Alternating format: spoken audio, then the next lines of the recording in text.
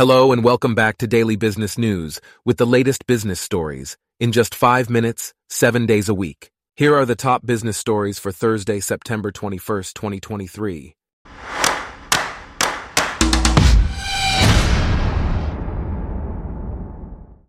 Today's episode is brought to you by Blogcast, your personalized audio feed, available on iPhone and Android.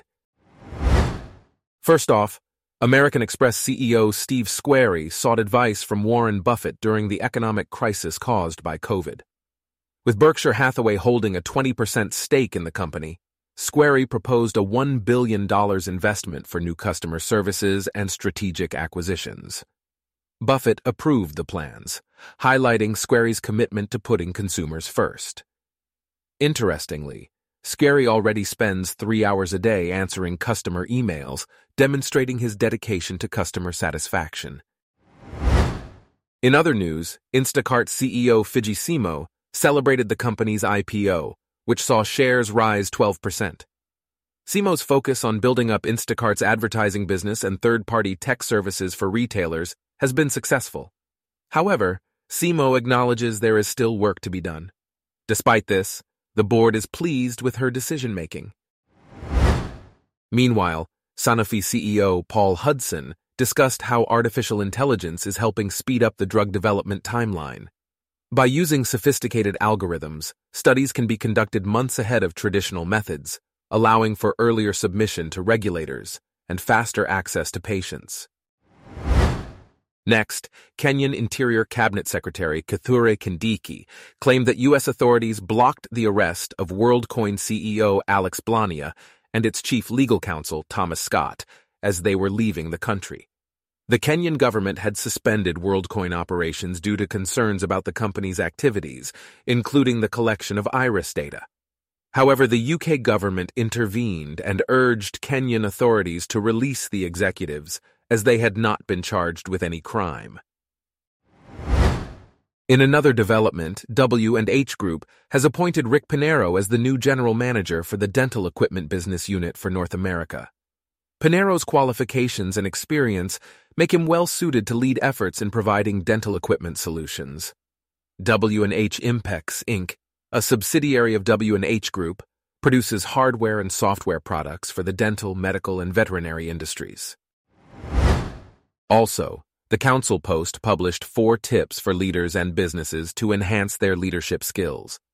These tips include assessing values, setting intentions, tapping into political intelligence, and setting priorities. By prioritizing tasks and aligning them with organizational values and mission statements, leaders can optimize their time and be more effective.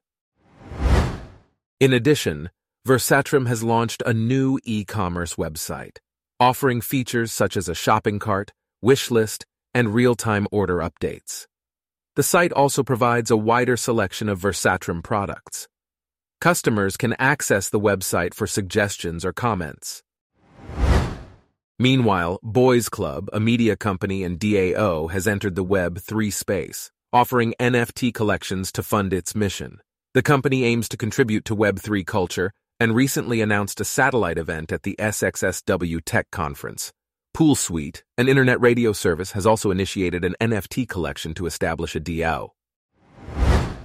Next, Larry Fink, CEO of BlackRock, discussed conscious capitalism at the Aspen Ideas Festival. Fink has advocated for companies to play a role in making the world a better place. However, his stance has faced criticism from both sides, with accusations of corporate manipulation and misuse of ESG. Despite the controversy, Fink remains committed to the cause of good corporate citizenship. In a separate development, a survey conducted by Alignable revealed that rising interest rates have negatively impacted small business owners in the United States. Half of the respondents reported eroded margins, reduced revenue, and reversed growth. The survey found that a substantial decline in interest rates would be needed for business activity to rebound.